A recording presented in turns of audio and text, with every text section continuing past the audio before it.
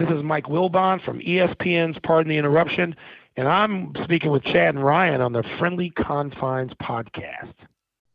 Time for another special edition, Chad, of the Friendly Confines. And this week, we go in deeper with Wayne Messmer, singer extraordinaire, of course, has sung the Star-Spangled Banner thousands of times, not just at Wrigley Field, but at all Chicago events. And you really got deep into all things that he has been able to do in his career. Quite an interview you've been able to conduct with him.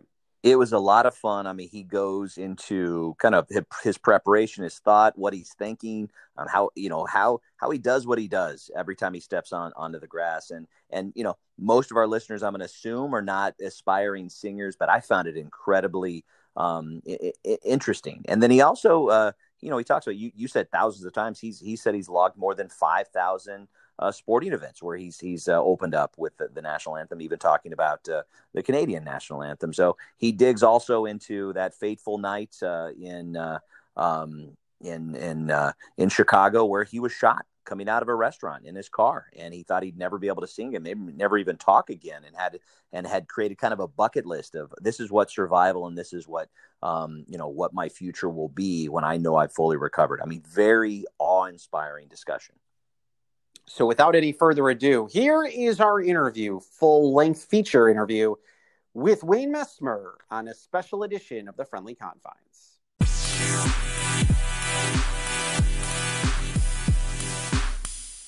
Hi, this is Marv Levy, and you're listening to Ryan and Chad on Friendly Confines.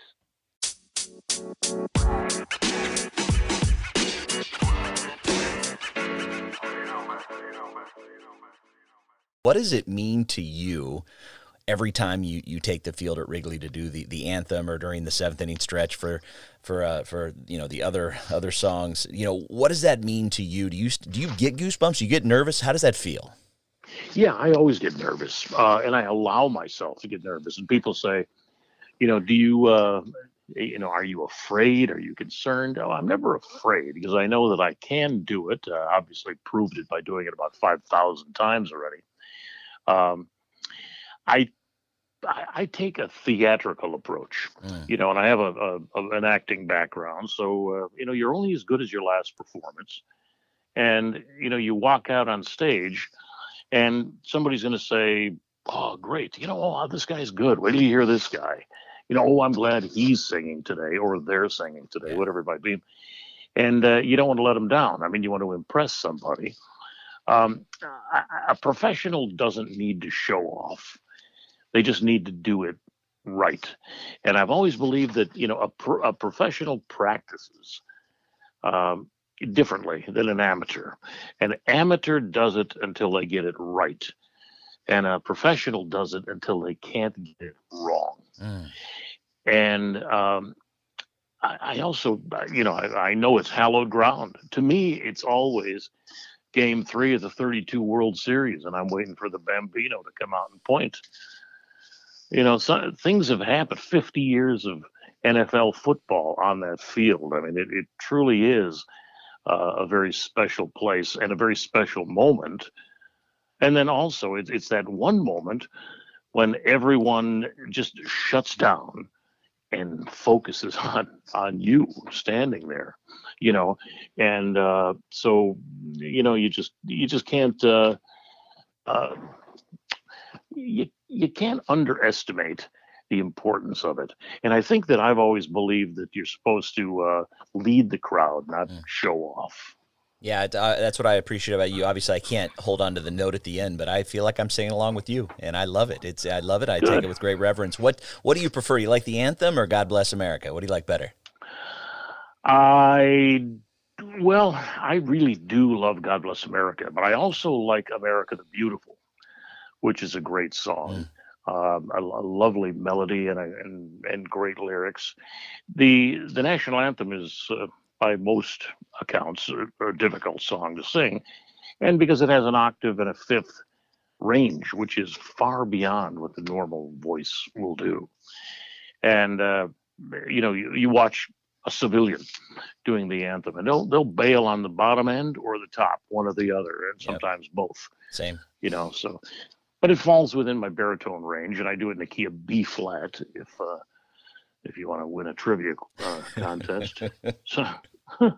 Learning new things. I love that. We're gonna dig into the history of your time with the Cubs. We're gonna talk about some of your fondest memories, but I really want to dig into the anthem stuff. And everybody, when they think about you, and I put this on our Cubs Facebook page, a couple people said, ask him about 1991. So, that's an iconic moment. I mean, you're a YouTube legend with that. For those that don't know, you did the anthem. It was during kind of the height of the Gulf War. The NHL was having their All-Star game at Chicago Stadium, and it was this video that resonated, and no matter if if it was a hockey market or not, that anthem was played pretty much on every local newscast in America. What was that like with the crowd? I mean, did that just make your chest almost blow up just from that moment? Yeah, because I knew exactly what that moment meant. They had not televised from the stadium previously during regular games. And so no one knew what happened there. They didn't know the energy that lived inside of that building. And we found out about a week earlier that they were definitely going to televise. And it would be the Canadian and the U.S. anthems. And actually, it was a day and a half after the Gulf War had begun. Mm. So there was a lot of uncertainty and really a lot of fear going on. It's like, what have we gotten ourselves into? And I'll never forget it, because I was standing at that time. I would sing up in the organ loft of the old Barton Theater organ, and amazingly, we just passed on the 19th of this month the 30th anniversary of that. Wow. And it still gives me chills. I just wrote a piece about it. Matter of fact, yesterday. So it's interesting that you bring that up, but. I thought, and I also write about it in, I wrote a book called The Voice of Victory, and I very, very detailed write about what was going on through my mind at that moment. I'm thinking about the Canadian National Anthem, which goes first, and there were Canadian troops involved in that as well. And I'm thinking, some lumberjack camp somewhere up in Saskatoon, or some mom in Moose Jaw who's got a kid in harm's way. They deserve to have that song sung with dignity and pride, as well as the Star Spangled Banner. And then when I finished, I was literally soaking wet. Because it was just so tense. It was so critical. I knew that what I was God gifted to do and what I was requested to do by my fellow man had just met at the same intersection. And that's rare. That's rare. And Kathleen, who's a wonderful singer and just the dearest person in the world, she looks at me and she says, I know. And we just kind of hugged and took it from there. What was interesting, you mentioned being on a newscast. I came home that night, and like every good fellow, I'm standing in the kitchen with the remote in my hand, and clicking the channels. It opened and closed every local and network newscast that day, that night. And then you think, man, oh man, it's understanding what gift or gifts, plural, you've been given to be able to use them and respect them and share them. And I think that's one of the reasons we're put on Earth. So that was a very special day. I love that. And if you're a listener and you haven't had a chance to see it, just Google, just go to YouTube and type in 1991 NHL All-Star Game Anthem. It'll pop up, and it's been seen millions of times. So Wayne, I talked before about you being a part of my childhood. I'm not alone in that. I mean, the reason the Cubs have such a great fan base is the WGN days, and your time there early on with the Cubs as a field announcer, PA announcer, and all the different hats you wore at the time gave you a lot of visibility to people like me growing up. What were some of your fondest memories of those times? Well, there's a bunch of them. I mean, the very first time I went out there, I had spent 3 years in the same capacity as PA announcer and vocalist for the Chicago White Sox at Comiskey Park, and had grown up on the South Side, and those were great times. 82, 83, which was an amazing year. Won the division by 20 games and hosted the baseball All-Star game, and so I got to announce that. But then in 84, I went out and did a guest appearance at Wrigley Field, and it was a Montreal Expos game. So I sang the Canadian anthem wearing an Expos jacket, took it off, and had a Cubs jersey on underneath. And it was interesting because the marketing guys of the White Sox just happened to be watching the ball game, and they noticed, you know.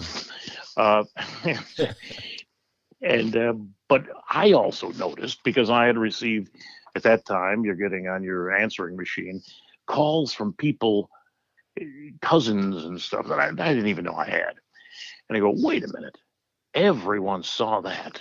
Yeah. I had sung 137 times at that point with the White Sox. Nobody saw it unless you were at the ball game. Right. And I don't mean because they just didn't televise the anthem. Right. So when the opportunity arose, I jumped at it. One of the great memories would be September 27th of 2001, when we were the last ball club to come back after 9/11. And we had canceled a 10-game homestand and then finally came back. That night, there were police, fire, military. It was lined up all the way from home plate out to the foul poles. And I went out and stood on the pitcher's mound, and that night sang America the Beautiful and the national anthem. Unbelievable emotion, unbelievable. To top it off, that was the evening of a day where earlier that day, Kathleen and I were picked up by a couple guys with no sense of humor in a black sedan, Secret Service guys, taken out to O'Hare, the military installation, when at that time President George W. Bush came rolling in on Air Force One and came to the grandstands that were set up to announce it is time for us to get back in the air again. So I stood next to him at about 9:30 a.m. and sang the national anthem for that. We went home and I goes, wow, that was great. That was great. And then the day went through and we're still kind of giddy over that. And that's okay. Let's get dressed for the ball game. So that night, when we're finally, just hanging up our spikes for the day, we looked at each other and said, this was not your typical day. It was very special. There were great moments at Wrigley. Coming back for me in 94, and coming back to come out on Memorial Day and throw out a first pitch. That was quite a moment as well. I had we all know my situation there in April of 94, and the misfortune of being in the wrong place at the wrong time, and getting shot point blank, 9mm with in the neck, and those were dark moments. But to be able to come back from that, and to be able to come back for opening day of a 95 season, and to sing again, you sometimes feel that that hallowed ground that you walk on at Wrigley Field, you're floating above it.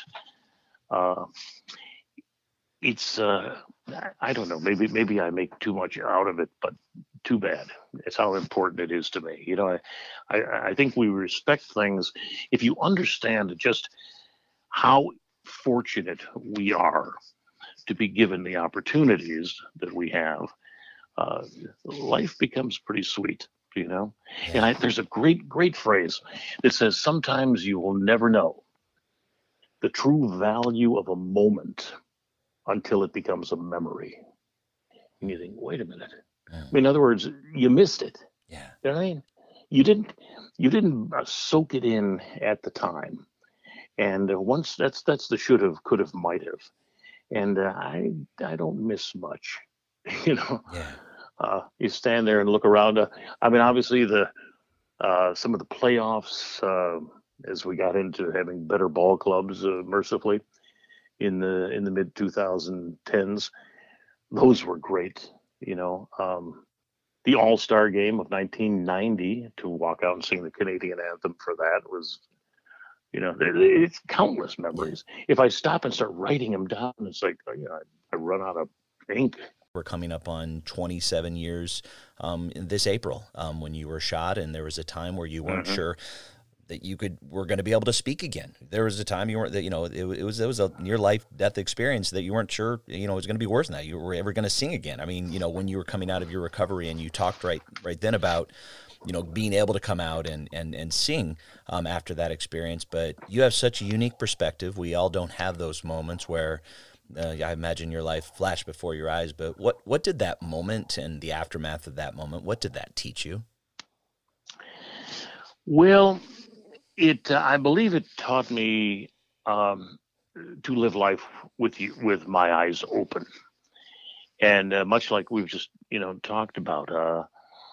There were times during that recovery. The moment it happened, you're in such disbelief. I am, because it doesn't happen to me. It doesn't happen to you. Things like that. You hear about them on the news, but they happen to strangers, and they're horrible. But you don't have the same feeling as when it's affecting you or your family. As I was shot and drove a block and a half back to where I had been parked, and got out of the car and knocked on the door of where I had just come out of, the restaurant place called Hawkeyes, I sat down and I thought, what I do and had done for a living for years may have just come to an abrupt end, because it was, and it's like, oh God, oh God, oh God, oh God, oh God. But I chose life at that moment. And I knew that what I do may have been cruelly stolen, but who I was not going to change. And I'm a firm believer in building your life upon faith, family, and friends in that order. And that's where I went. And off we went to a county hospital, and they did some magnificent work, 10-hour overnight surgery. And, I was the surgery, I was gashed ear to ear, basically, in my neck. And woke up 2.5 days later with a lot of questions, like, what am I left with here? And hoping that it was a nightmare, which it was, but that it wasn't real. Then I realized, oh boy, this is real. And then you start to climb. You're pushing the peanut up the hill with your nose and trying to make it happen. And but I was just singularly focused on living through it. And again, my dear wife looked at me and she said, we should try to accept nothing less than complete recovery. And I thought, well, okay, I'm glad you're optimistic. It's rough. I was on a respirator. I was intubated. I had a tracheotomy. I've got IVs. It was enough to make you crazy, because you're almost ready to implode, because I was pretty darn angry, you see. Yeah. I never had it. There was no chance for me to defend myself. I could not have prevented what happened. And so I wanted justice. I wanted revenge. I was ticked off. And I had to calm that down. I had to somehow figure, what is it that I'm going to reach for, to hold on to bring me out of that abyss? And I came up with a few things. One, I said, nobody is going to steal the opportunity for me to sing with my wife. Okay, that's one check mark. Two, I had I'm one of the founding partners of the Chicago Wolves hockey team of the American Hockey League. We were still in the drafting plan. We had not played a game yet. And I wanted that to be a success, because I'm the guy who drafted the business plan, the marketing plan, the game presentation plan, worked with the development of the logo. My fingerprints were on everything. I wanted that to be a success. Check mark number two. The third thing was, if the voice comes back to a level where I can do something, I'm going to record at some point in my life an album of songs or a CD of songs that truly mean something to me, sentimentally or emotionally, whatever it might be. Well, okay, check mark number 3. And then the other thing, which is indication that I was pretty well medically induced with some kind of morphine, apparently, at the time, because I'm thinking my 4th check mark was if the Cubs make it ever to the World Series, and if the voice comes back, I would love to sing a game of the World Series. Now, unrealistic. That's 1994. We still weren't that great at the time. So, October the 30th, 2016. I mean, this is almost unbelievable, even to me. On that day, Kathy and I sang at a luncheon together, and it was the good stuff. You know, we had met doing a Broadway show and musical, Kiss Me, Kate. And it was like, you know, good stuff, really delightful stuff. And it was wonderful. We then got in the car. So that was check mark number 1. Now, see, I told myself this while I was in the hospital at my darkest moment. I said, these are the things that are going to keep me from losing my mind, you know? And so years later, 22 years later, we do the luncheon, get in the car, drive out to the Allstate Arena, where there are 16,000 people at a highly successful Chicago Wolves hockey game. And I walk out on the then red carpet and sang, Wolves are a success. Okay. Check mark number 2, same day. Get back in the car and drive to our next event. And I hit the play on a CD, and from a CD called So Lucky to Be Loving You, that I ultimately did with a wonderful pianist, Judy Roberts, who's magnificent. And a gorgeous song called You Are Too Beautiful. It's a wonderful romantic song. And I leaned over to Kathleen. I said, you know, when I sang this in the studio, I was singing it just directly to you, which is a good line, by the way. Yeah. But yeah, check mark number 3. And where were we going? We parked the car and walked then into the ballpark for an 8 p.m. Game 5 of the 2016 World Series, where I was handed the microphone to walk out and sing unaccompanied God Bless America and the national anthem. Same day. Now we had sung many times since then together. I had recorded the album, you know, a few years before. The Wolves had been highly successful all of those years. But then to put a ribbon around it, to sing at the World Series, I did 2 games, but Game 5 is just amazing. As I walked off, all of a sudden it hit me that those things in my darkest hour in 1994 all happened again on that same day of October 30th of 2016. And I thought, this is, I don't know, it's watching, like practicing what you preach. I always talk about planting good seeds, you know, and you're not sure when they're going to blossom or if they will, but you nurture them and hope that they do. After I had finished singing the anthem and went and sat down, in many ways, I could have just, you know, drifted off and been okay. You know, that was putting a big bow on a package that was given to me to say, okay, there's still work to be done and songs to be sung. So that was a pretty emotional moment. I love that story, Wayne. I seriously, I wish we could talk for an hour. I mean, you are a Chicago original. I couldn't come close to listing off the bio. I mean, you mentioned the Wolves. I mean, you to be a part of a franchise, to have the role you had, to put a major league franchise like the Blackhawks on record that they have to treat their fans and market better. I mean, the Wolves did that in such an amazing way. I had friends that when they knew I was going to have you on, they talked about listening to you on the Barksy Morning Show. What I share with you is, just you were a part of my childhood, and I just so appreciate it. And knowing you were the guy that sang the songs before the Cubs turned everything around on that Sunday night, that beautiful Sunday night, before they had to go back to Cleveland and win 2 more. So I appreciate you. I appreciate your story. Is there one last message you'd like our Cubs fans and our listeners to kind of take away from our conversation today?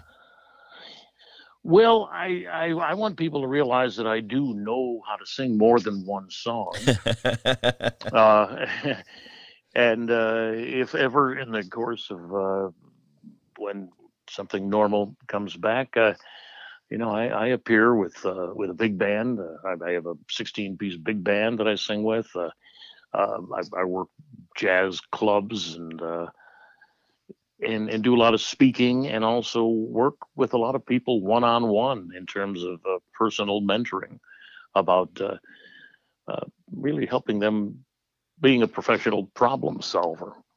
So I don't hide out. I welcome any communication with people.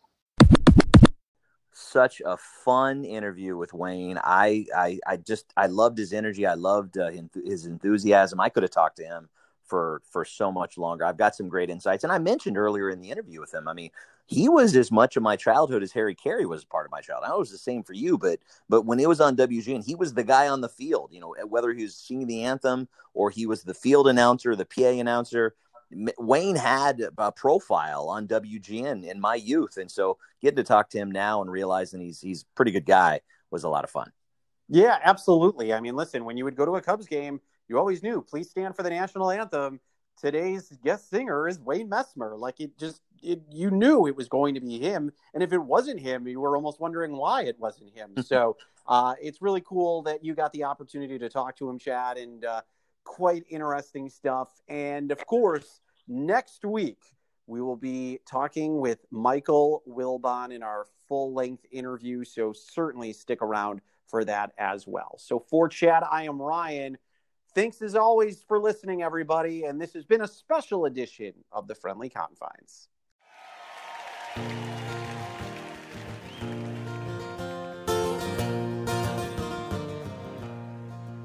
Don't let anyone say that it's just a game, for I've seen other teams and it's never the same.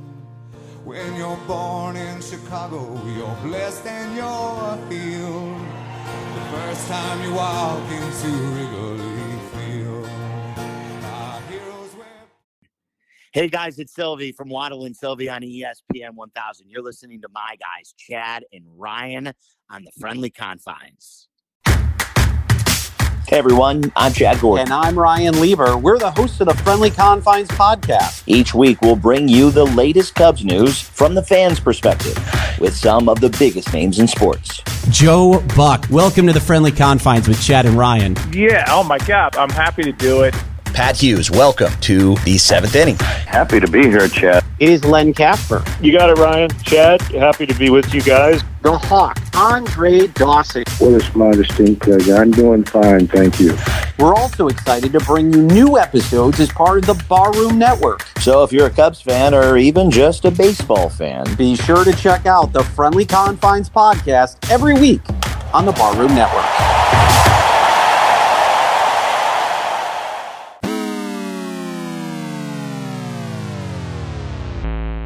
Hey, everybody, this is Ryan Dempster, and you're listening to Chad and Ryan on the Friendly Confines podcast.